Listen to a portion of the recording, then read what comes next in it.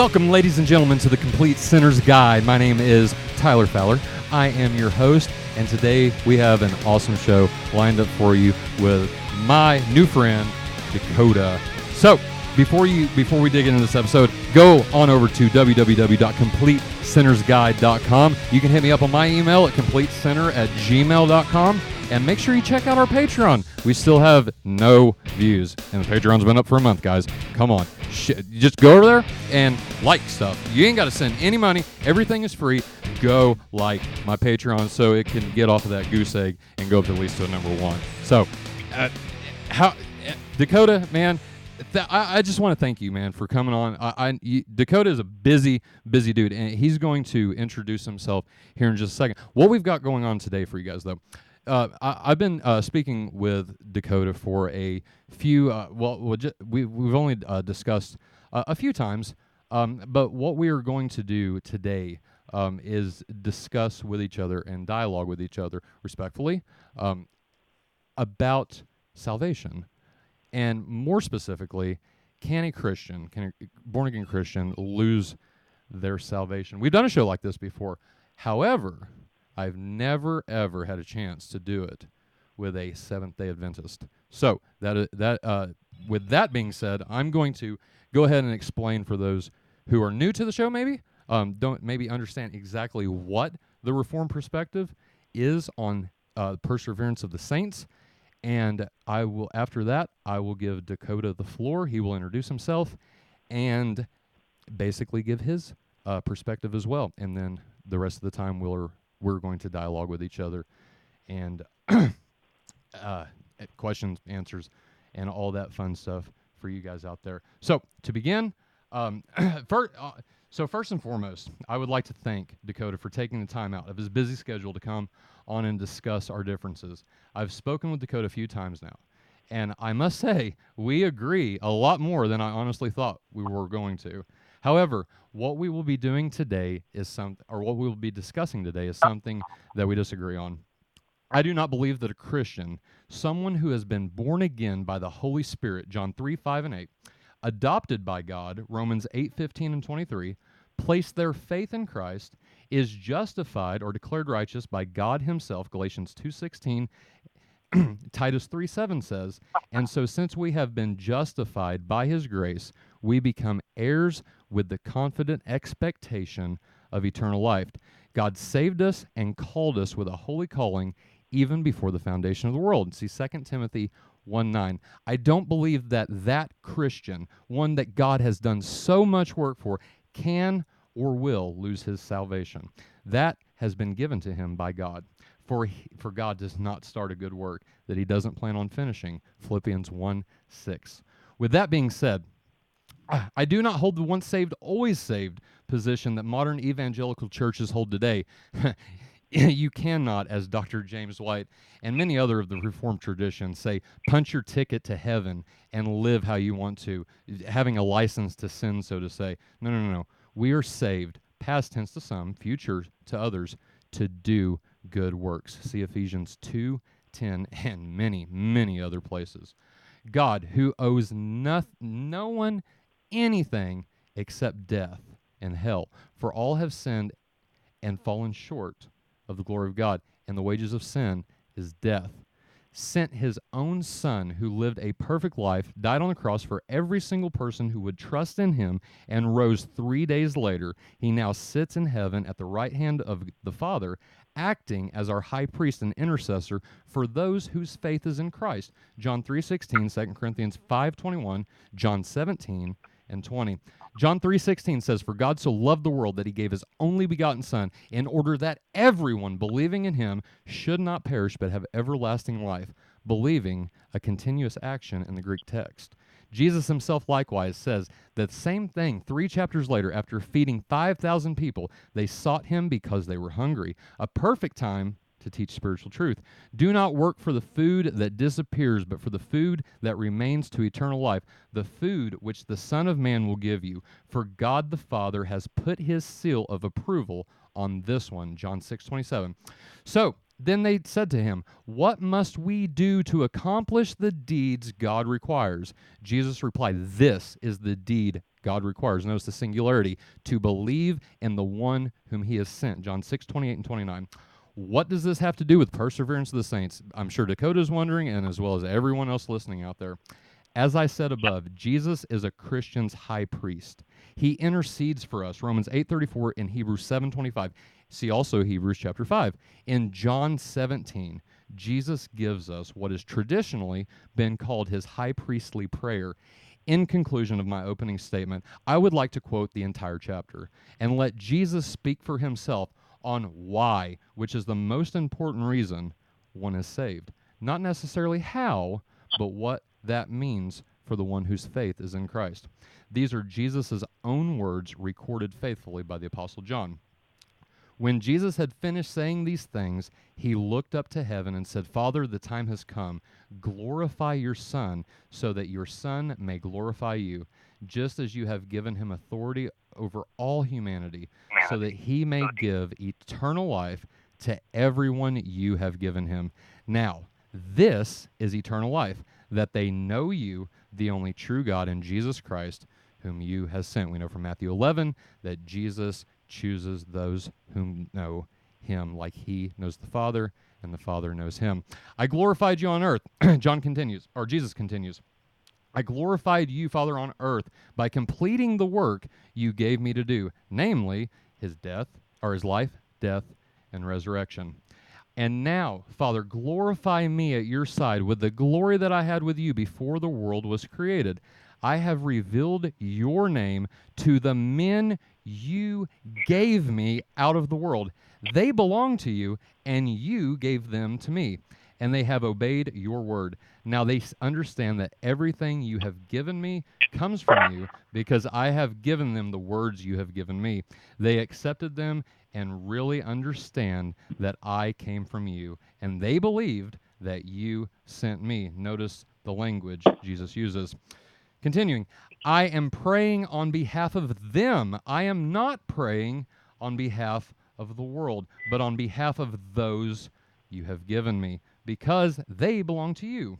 Everything I have belongs to you, and everything you have belongs to me, and I have been glorified by them. I am no longer in the world, but they are in the world, and I am coming to you." Notice the next verse. "Holy Father, keep them safe in your name that you have given me, so that they may be one, just as we are one." Cause and effect. "When I was with them, I kept them safe and watched over them in your name that you have given me. Not one of them was lost, except the one destined." Notice the word destined, for destruction, "so that," effect, Scripture could be fulfilled. "But now I am coming to you, and I am saying these things in the world so that they may experience my joy completed in themselves. I have given them your word, and the world has hated them, because they do not belong to the world, just as I do not belong to the world. I am not asking you to take them out of the world, but that you keep them safe from the evil one." We know in 1 John that our faith is what overcomes the world. "Set them apart in your truth. Your word is truth. Just as you sent me into the world, so I sent them into the world. And I set myself apart on their behalf, so that you too may truly set apart. I am not praying only on their behalf, but also on behalf of those who believe in me through their testimony." Notice who Jesus prays for: the ones who believe through their testimony. "That they will all be one, just as you, Father, are in me and I am in you. I pray that they will be in us, so that the world will believe that you sent me. The glory you gave to me I have given to them, that they may be one, just as we are one. I in them and you in me. That they may be completely one, so that the world will know that you sent me, and that you have loved them just as you have loved me." When God the Father looks at us wretched sinners who have been justified freely by grace through faith in His Son, He looks at us as he looks at his son. Jesus continues, Father, I want those you have given me to be with me where I am, so that they can see my glory that you gave me because you loved me before the creation of the world. Righteous Father, even if the world does not know you, I know you, and these men know that you sent me. I made known your name to them, and I will continue to make it known, so that the love that you have loved me with the love that you have loved me with may be in them, and I may be in them. Notice the last the last few words Jesus says, Father, I want those you have given me to be where I am. In conclusion, I ask, do we believe honestly that the Father has answered Jesus' prayer? And if he has not, then how in the world can Jesus be a successful intercessor for us if the Father doesn't even listen to the prayers and intercessions that the Son gives to him? Thank you very much. Dakota, she's yours, buddy. Thanks. All right, Tyler. Well, thank you so much, brother, for sharing your views on salvation and the understanding of what happens, how a sinner can maintain their salvation from your point of view. And I do appreciate you inviting me on the show. And I want to give a shout out to our brother, Zach Avery. I know he was the one who kind of connected you and I together to do this podcast. And so I do appreciate you inviting me on and making it available for me to come. However, I do obviously disagree with your point of view of, as you refer to it, the perseverance of the saints, dealing with the idea of eternal security, as a lot of people would refer to it as in theological terms. But before I get into that, I guess I'll tell the listeners a little bit about myself. My name is Dakota Day. I am a public speaker and evangelist with a ministry out of California called Amazing Facts. I am a Seventh-day Adventist Christian. I believe that basically a lot of things different than what your I guess you can say modern Christianity today would believe. I believe a lot of what the Bible teaches, no doubt, and a little bit differently than what a lot of people view it and look at it today. But I do believe in Christ and Him crucified, and it is only by the death, burial, and resurrection of Christ that we have any hope today. And it is my purpose just to share what I believe the Bible says on this topic that we're dealing with on this subject today, regarding, can a saved man choose to be lost, or can someone who is saved or born again, as you would call it, can they choose to lose that salvation and completely go away from God? And I hold to the view that they can. They still have and can exercise their choice to fall away from the Lord. And I would like to present my case now on why I believe that to be the case. First of all, when you go through all out the Bible, you see several mentions in the Bible of God speaking of blotting out people's name out of the Lamb's Book of Life. We see that in Revelation spoken of here in Revelation 3 and 5. And I'm reading from the King James Version Bible. It says, "He that overcometh," Jesus says, "the same shall be clothed in white raiment, and I will not blot out his name out of the book of life, but I will confess his name before my Father and before his angels." So, again, he's talking about how we must be overcomers, or if we are not, he says, I will blot out his name out of the book of life. So if our name can be in the book of life and be blotted out of the book of life, if it's in the book of life, then we have life, we have salvation. 1 John 5:12, he that has the Son has life, and he that has not the Son of God has not life. So if you have that deep relationship with Jesus, your name is in the Lamb's Book of Life. But if you choose to not follow God, or as Jesus puts it here in Revelation 3 and 5, if you choose to not overcome through the merits and the power of God, then your name will be blotted out of the Lamb's Book of Life, according to Jesus Christ himself in Revelation 3. We see in Deuteronomy 29:20, it says here, "The Lord will not spare him, but the anger of the Lord and his jealousy shall smoke against that man, and all the curses that are written in this book shall lie upon him, and the Lord shall blot his name from under heaven." So we see here, the Lord will blot out his name from under heaven. So your name can be in heaven and name be written in the Lamb's Book of Life. And God is again saying that though your name be written in the Lamb's Book of Life, it can be blotted out. And so again, you can have that salvation, but the Bible makes it clear that your name can be blotted out. It can be changed. Your salvation can be changed and affected by the decisions that you make.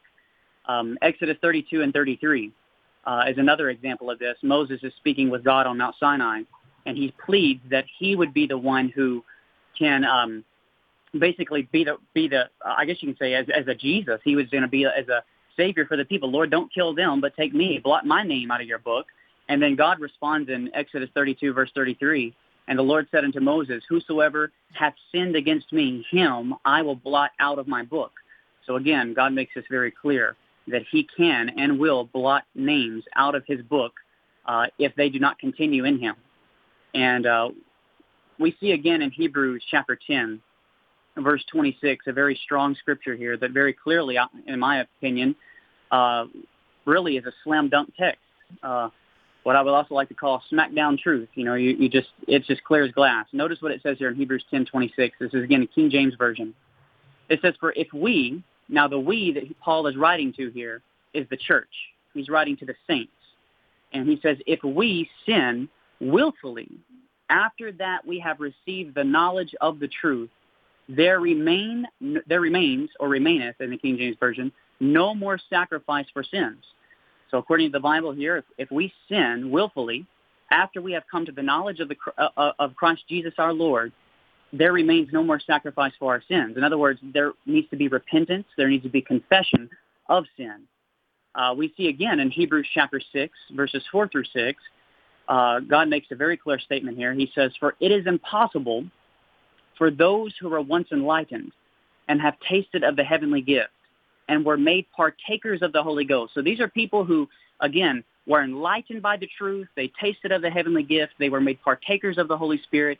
He says, and have tasted of the good word of God and the powers of the world to come, if they shall fall away. So they can fall away. Those that have tasted of the heavenly gift, those that have partaken of the Holy Ghost. If they shall fall away, he says, to renew them again unto repentance, seeing they crucify to themselves the Son of God afresh and put to him an open shame. So it's very clear from this text as well that we can fall away. We can be in the light of God's word, be in the light of the knowledge of God and his truth, and be in the knowledge of his character, just as Satan was from the very beginning, and choose to fall away from God and choose to reject him and his sovereignty as well as his love and compassion. I'm going again to Romans chapter 11. We're going to go to verse 22. Notice what it says here. It says, behold, therefore, the goodness and the severity of God on them which fell severity, but toward thee goodness. If thou continue in his goodness, otherwise thou shalt also be cut off. So it's a conditional here. Salvation, I believe, 100% to be a conditional situation. Salvation is the gift of God, but I believe that the gift of God is not forced upon any one person, that they must accept that salvation because it is a gift, and God doesn't force his gifts upon anyone. So it says very clearly here that if you do not continue in his goodness, you shall be cut off. So again, this would be the concept of faith and works going hand in hand. If you have faith in Jesus, then you should act like you have faith in Jesus, and your works should show that you have faith in Jesus. Another, what I would say, very clear slam dunk text here is in 2 Peter chapter 2, verses 20 through 22. It says, for if after they have escaped the pollutions of the world through the knowledge of the Lord and Savior Jesus Christ. So these are people that have escaped the pollutions of the world. They escaped the traditionalistic worldliness of the world itself, the carnality and the frivolity of the world. If they've escaped all that, it says, and they are again entangled therein and are overcome, the latter end is worse than the beginning. For it had been better for them to have not known the way of righteousness than after they have known it, to turn away from the holy commandment delivered unto them. But it happened unto them according to the true proverb, the dog is turned to his vomit again, and the sow that was washed to her wallowing in the mire. So very clearly from this text, again, we see that we can turn away after escaping the pollutions of the world, after coming to a knowledge, the scripture says here, of the Lord and Savior Jesus, coming to know him. And we know that eternal life and salvation comes by knowing Jesus. This is John 17:3. It says, this is life eternal, Jesus says, that they might know thee, the only true God, and Jesus Christ whom thou hast sent. So salvation, according to the Bible, according to Jesus himself in his prayer to the Father, comes by having a deep and meaningful and intimate relationship with Jesus Christ. So These are people that, again, had a knowledge of the Lord and Savior Jesus, and yet they fall away. They went back into the worldliness. They went back into the ways of the world, like he says here, like a dog returned to his vomit again. So I think it's very clear, again, you can have someone who is saved and in a saving relationship with Christ, who have escaped the pollutions of the world, as it says here, but they can be turned again away from God and back into a state of what we would call blasphemy, a blasphemy of the Holy Spirit even, perhaps, which is the unforgivable sin. 1 Timothy 4:1 is another example of how someone who is saved or in a saving relationship and has the faith of Christ, also be turned away. Notice what it says here, 1 Timothy 4 and verse 1. Now the Spirit speaketh expressly that in the latter times, we don't get much more latter times than what we're living in now, but it says that in the latter times, some shall depart from the faith, giving heed to seducing spirits and doctrines of devils. So he's talking about the saints here. Every one of these letters, Paul is writing to the saints. This one he's writing to Timothy, which is a saint who was a very, I guess you can say, a very devoted saint of the Lord, no doubt. And he makes it very clear that in the latter times, some are going to depart from the faith. He's speaking of the faith that we have in Jesus and turning away and leaving Jesus altogether. We see in Revelation 2, speaking to the 7 churches of Asia Minor, specifically Christ says this in Revelation 2, verses 4 through 5. He says, nevertheless, I have somewhat against thee, because thou hast left thy first love. So these are people that have fallen in love with Jesus. He was their groom. We are his bride, as Paul mentioned many times. But then they've left the first love. They've abandoned, just as in the book of Hosea, God lays out very clearly. Israel abandoned him. They went off and fornicated and committed adultery against him. They've left their first love. So he says this, remember therefore from whence thou art fallen, and repent, and do the first works, or else, now here comes the judgment, or else I will come unto thee quickly, and I will remove thy candlestick out of its place, except you repent. So again, God is telling this to Christians. He's telling this to the church. He's telling this to believers who have already had this born again, already had this salvation experience. He's telling them, listen, you've fallen in love with me, but now you've left me. He makes it very clear here that they need to repent. And I notice what it says here in this text. He says that he will remove, if they do not repent, he will remove the candlestick out of its place. When you go in the book of Psalms, chapter 119, 105, you'll read about how the word is a lamp unto my feet and a light unto my path. And you read about how, God, in other words, he would stop using this church. He would stop using this people to proclaim his truth. He's going to remove the light. He's going to remove his word, the candlestick from them, and he would raise up someone else to do the job that he's called them to do. We see again here in 1 Corinthians chapter 15, verses 1 through 2. Notice what it says. Moreover, brethren, I declare unto you the gospel which I preached unto you, which also you have received and wherein you stand, by which also you are saved, if you keep in memory what I have preached unto you, unless you have believed in vain. So again, he's saying you are saved if you keep in memory what I preached unto you, unless you have believed in vain. So he's saying that we can worship God in vain, and even Jesus spoke of that in Mark chapter 7.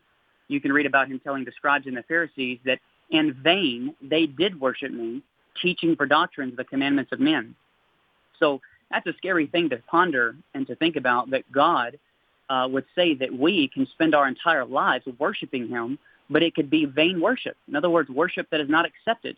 It would be like a form of Nadab and Abihu in the Old Testament. These men,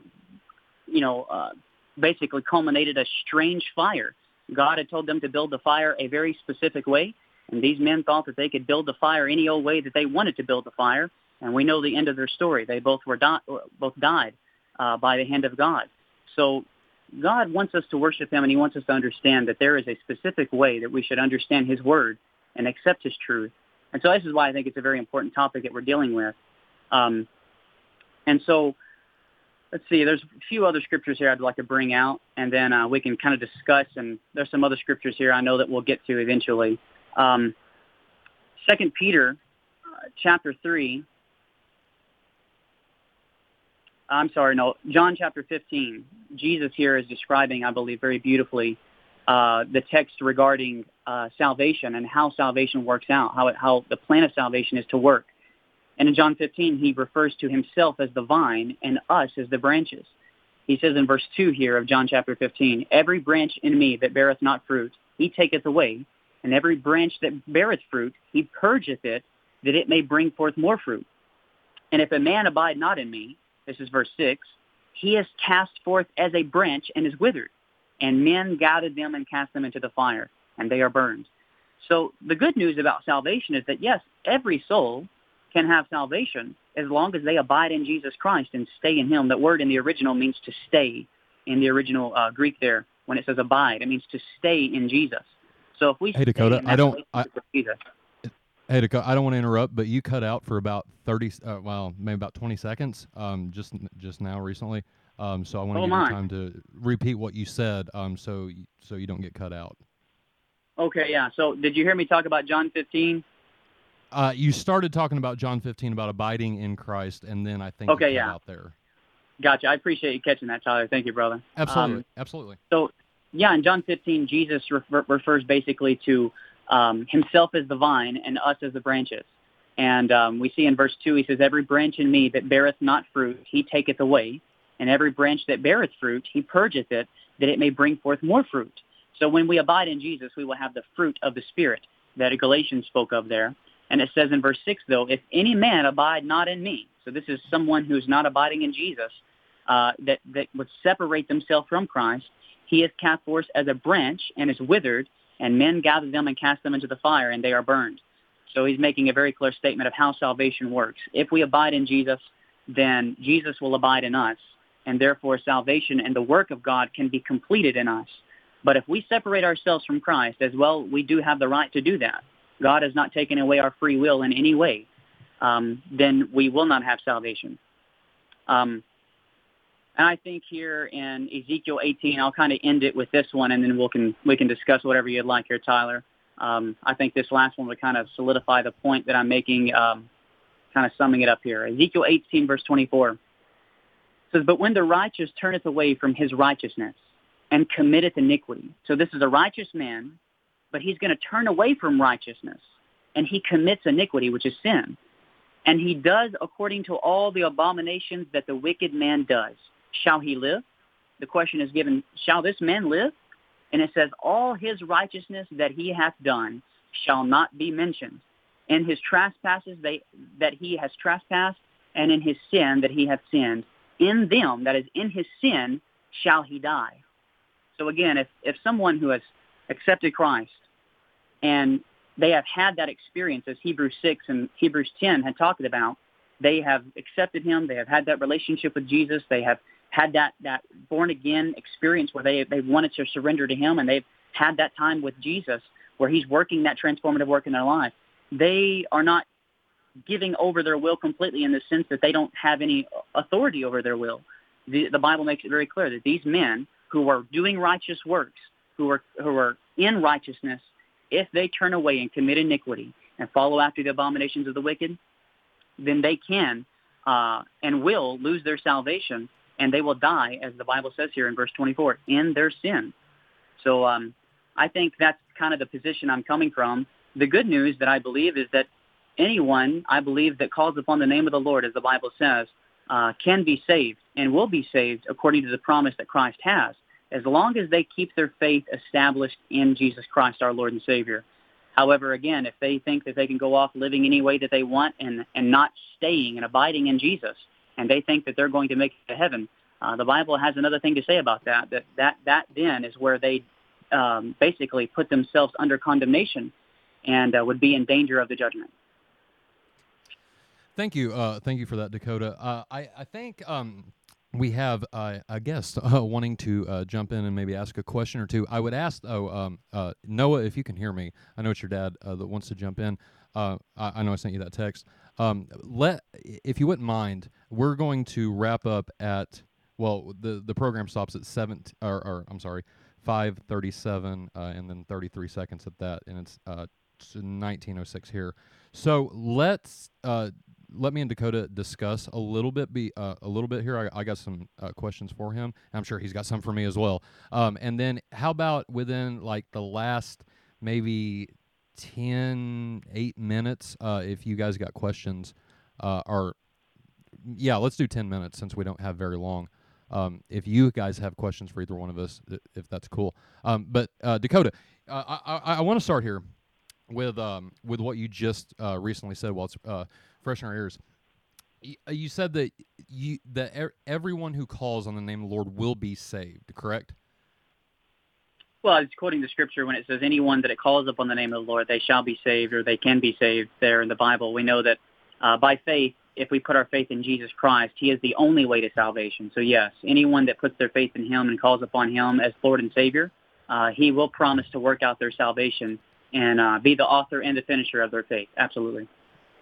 Now, who would be ultimately responsible if the one fell away? Would it be up to the person, or would that be up to God at that point? I'm sorry, brother. Could you repeat that? It kind of cut out there. Yeah. I'll actually reword it a little bit. You said that anyone who calls upon the name of the Lord shall be saved, but then you said can be saved. Is someone saved in a saving sense, I guess, right? Is someone truly saved? Well, or I guess let me ask you this. What do you mean by saved? Yeah, so salvation, I believe, is the work of a lifetime. It's not something in the sense that happens in one moment or one singular prayer or one singular time, in the sense that you're saved and that's it just because you said one prayer. You know, some people get the wrong idea of salvation. They think it's a one-time thing. I think that the proper way to describe salvation is Luke 9:23. When Jesus says, if any man will come after me, in other words, you want to follow Jesus. He's the way, right? He's the way to eternal life. If any man will come after me, he says, let him deny himself, not my will, Lord, but thy will be done, as Jesus' example was. Let him deny himself and take up his cross daily and follow him. So salvation comes by, again, you following Jesus and accepting him as a Lord and Savior, letting him sit on the throne of your heart. And so that's very important that we have to understand that, I believe, as believers or Christians, that we as in a sense, God does not save us based on something that we do, but something that what we don't do can cause our salvation to be lost, in a sense that if we do not accept the salvation, we do not accept what Christ has offered us, then yeah, we can not take advantage of the payment that Christ has given for us on the cross. And that is the payment of his blood on Calvary. If we don't accept that, then we can't expect it to automatically just be, allotted to us as a payment. We have to accept that payment. I quoted Jesus in his high priestly prayer as saying, Father, I want those you have given me to be with me where I am. And we know that he's going back to the Father in heaven at this point, so that they can see my glory that you gave me because you loved me before the creation of the world. And a few verses up, he said that only one was lost, and that was because that one, Judas, was destined to destruction to fulfill Scripture. Is there any others that Jesus will lose that the Father has given him? Well, I believe a perfect example of what you're asking, I think Judas is a perfect example of that. You know, that Judas was chosen by God. Judas was a man who was following Jesus for 3.5 years. He was a man who went out with the 12. He went out with the 70. He worked miracles. He cast out demons. They did all of these wonderful miracles and all these wonderful works. But yet Judas himself chose and exercised his free will of choice to betray the Son of Man, or betray Jesus Christ himself. So I believe that's a perfect example of answering your question in and of itself. But wasn't Judas destined to be lost? Well, this is where I would disagree with Calvinism. I don't believe that Judas was predestined to be lost. I believe that God, the Bible teaches us, and it's actually in Ezekiel 33. I'm going to go there real quickly in my Bible. Ezekiel chapter 33. 33, and I'm going to go to verse, let's see. I'm sorry, it's not Ezekiel. Well, while you're thinking, what does you're using the King James, right? Yeah. What does the King James? I'm sorry. 2 Peter 3:9. Yeah, it's 2 Peter 3:9. The Lord is not slack concerning his promise, as some men count slackness, but is long-suffering to usward, not willing that any should perish, but that all, that word all, I think it means all should come to repentance.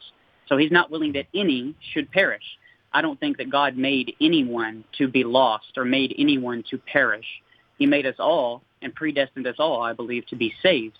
But that decision is our decision to make.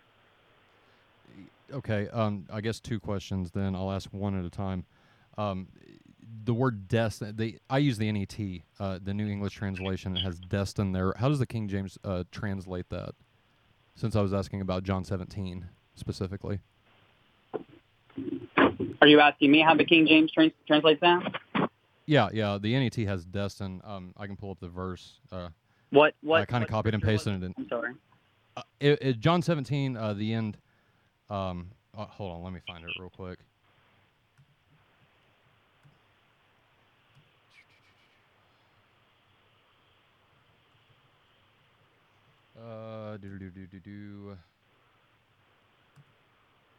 I'm sorry, I should have had it pulled up. We're wasting time. Let's see.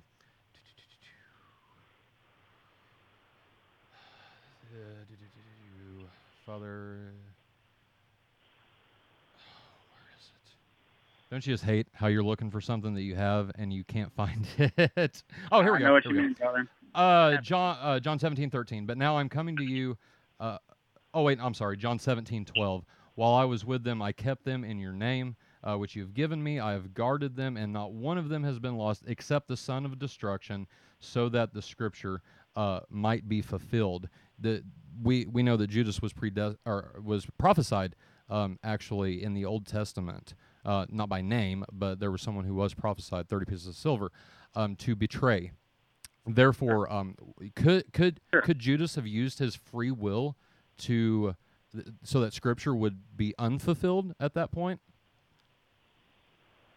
Well, yeah, I think there's a difference, and I think when it comes to predestination, and I know that's not really what we're studying, but you brought it up, so I'll answer the question. I think that there's a difference between God predestining people and God already foreknowing what's going to happen. So he tells us what's going to happen before it happens, but he still gives us the free will of exercising our choice. In other words, God knows everything I'm going to do tomorrow and everything that's going to happen in the future for all of us. He already knows that. And if he wrote it down somewhere in a book, he wrote it down because he knows that that's exactly what's going to happen. But he doesn't make things function and I guess you can say turn so that I will do exactly what he wrote that I would do. He already knows what I'm going to do. And I think that was the way for Judas. He already foreknew that Judas was going to do what he did. So he just told everyone that, hey, I'm going to be betrayed. The Son of Man is going to be betrayed. And in writing that, I think that validates the reality that there is a God and that we can trust the Bible because God already knew that was going to happen. But to say that God created Judas to be lost, I think that would be just some kind of sick, sadistic God to do something like that, to create someone to be lost. I mean, that's just my personal view, and it may shock the listeners, but that's just my personal view. I don't know that I could ever believe in a God like that. No, I definitely don't hold to equal ultimacy, which is what you're describing, that God predestined people to go to heaven and predestined people to go to hell, like if they were in a state of innocence or something, and God said, no, you go to heaven and you're going to go to hell just because I want to. No, the world is condemned already, and God chose out of that to, I would hold to what's called the infralapsarian view, that God chose to create people and then chose to declare the fall. Out of that fall, the world being condemned, he chose to save a few. But regardless, Hebrews 10, you said it was clear as glass that those people who fall away. Let me ask, sorry. Hebrews 10:39, it seems clear as glass to me as well, that it says, but we are not among those who shrink back and thus perish, but are among those who have faith and preserve their souls. Since this we're talking about perseverance of the saints, and preservation would be the key aspect of that, do you not see if faith is also a gift? And Hebrews 10:39 says we are not among those who shrink back. 38 says, but my righteous one will live by faith. And if he shrinks back, I take no pleasure in him, but we are not of those who shrink back and thus perish. Right? So if faith is a gift given by God, how is this? And if it's by their faith and they persevere their souls, how is that not saying that? How do you not see that as well? Well, let me ask you this, because I know you keep bringing up predestination. I just want to make sure I understand you. Do you believe that God gives us free will? Like, in other words, do you believe that all the decisions that you made those decisions, or do you believe that God made those decisions in you? No, we make choices daily. But so whenever it comes to, we're getting way off topic. But just a quick explanation. Whenever I mean predestination, I'm talking about election unto salvation, right? We see it. Second Thessalonians 2:13 is a beautiful, beautiful picture of that. Before the foundation of the world, we were predestined. Romans 8:29 and 30. For those whom he foreknew, he had that intimate relationship with. Those he predestined to be conformed to the image of a son. The son, to be conformed into the image. This happens in time past, time and eternity, before the foundations of the world. To be conformed to the image of a son is for those who are sinners, who have been foreknown and predestined. They were called. The same people who were called were justified, just as if I've never sinned, just as if I've always been righteous. Those whom were justified were also glorified. Paul lays out a beautiful picture of God's work in salvation in Romans and 2 Thessalonians, amongst many other places. But again, we're talking about perseverance of the saints, and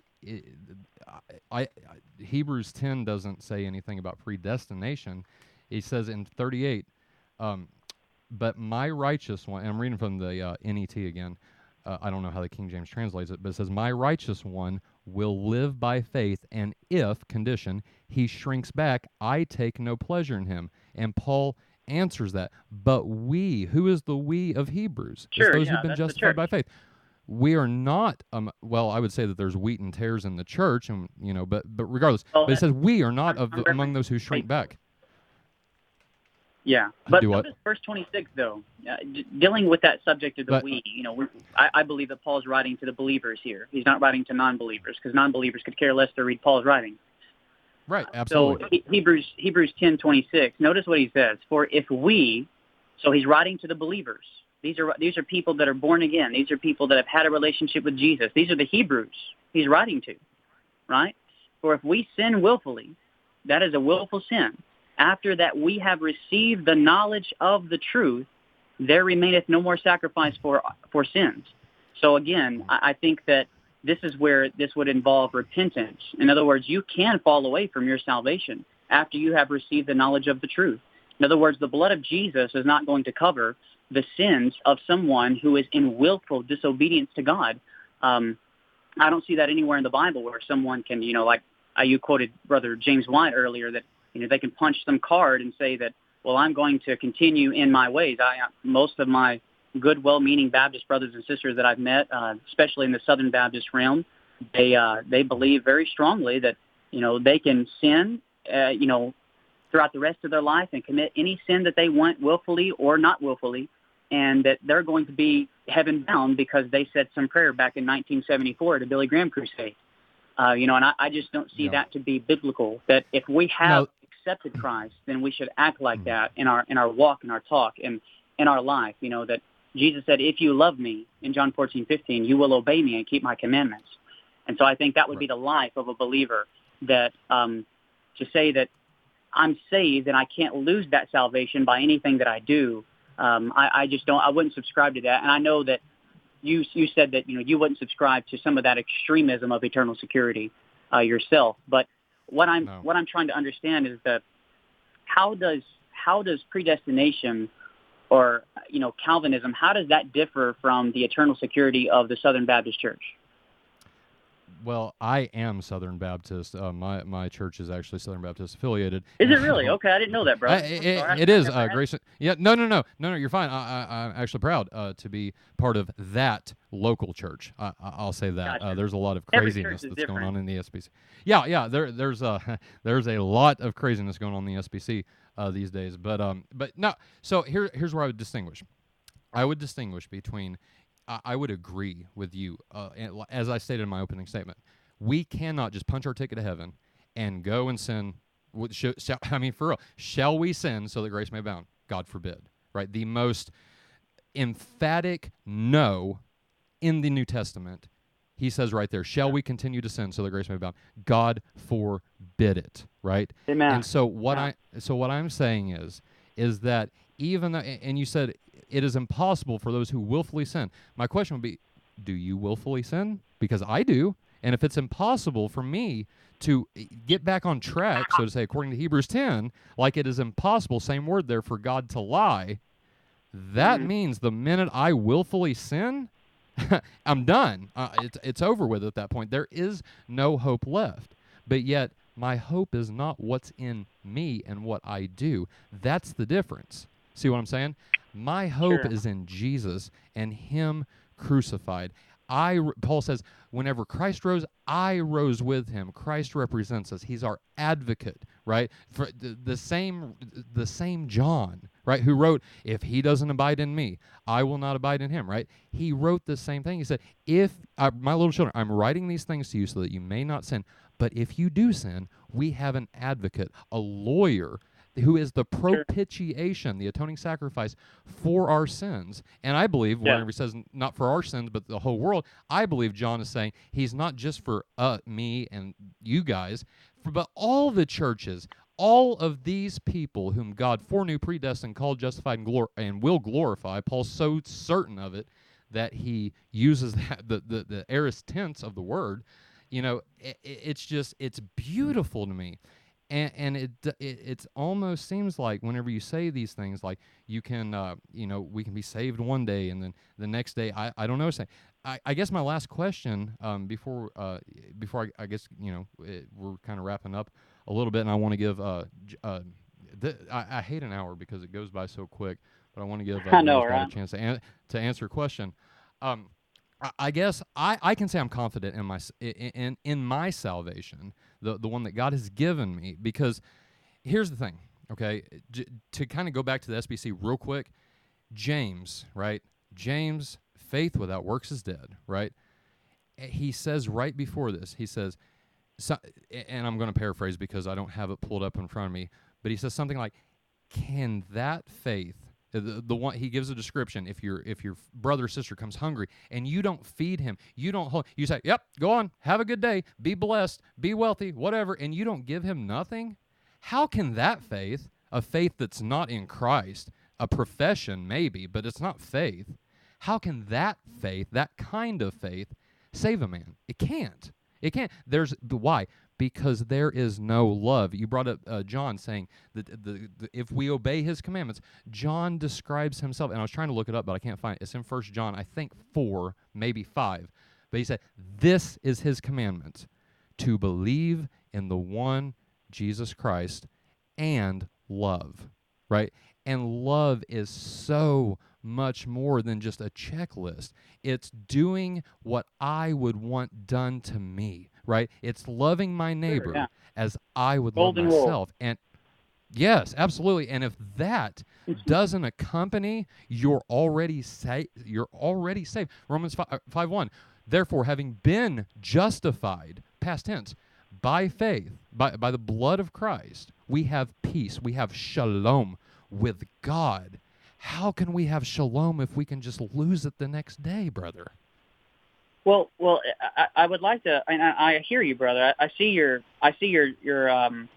struggle with understanding my position.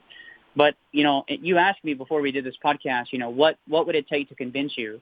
And I don't know if you remember my response, but I said you would have to explain to me all of these texts that I give you, and be able to do an adequate explanation. And I know we don't have time now on the podcast to do that, but like Hebrews 10. I think I got John 10 or Hebrews 10.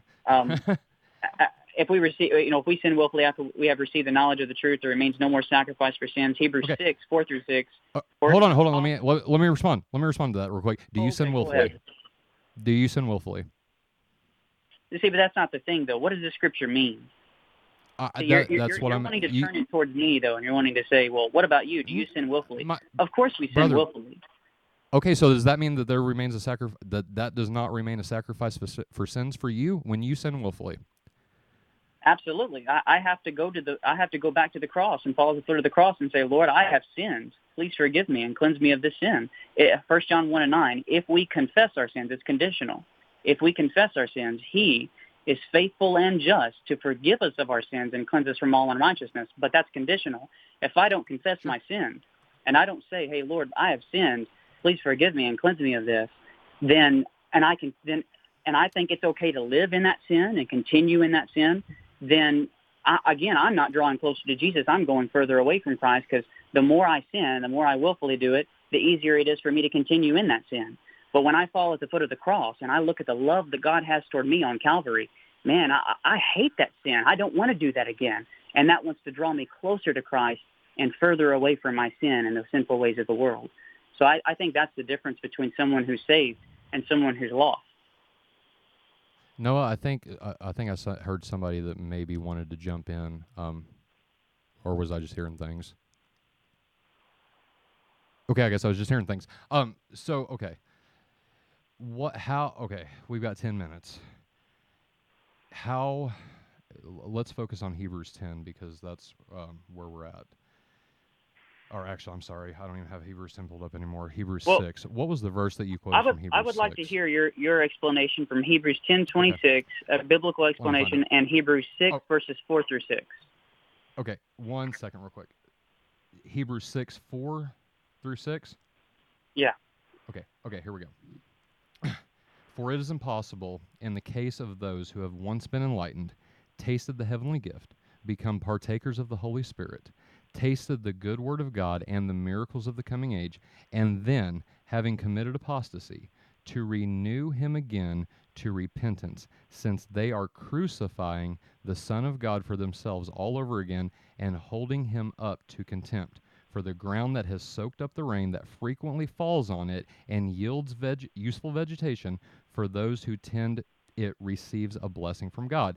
But if it produces thorns and thistles, it is useless and about to be cursed. Its fate is to be burned. Here's my answer.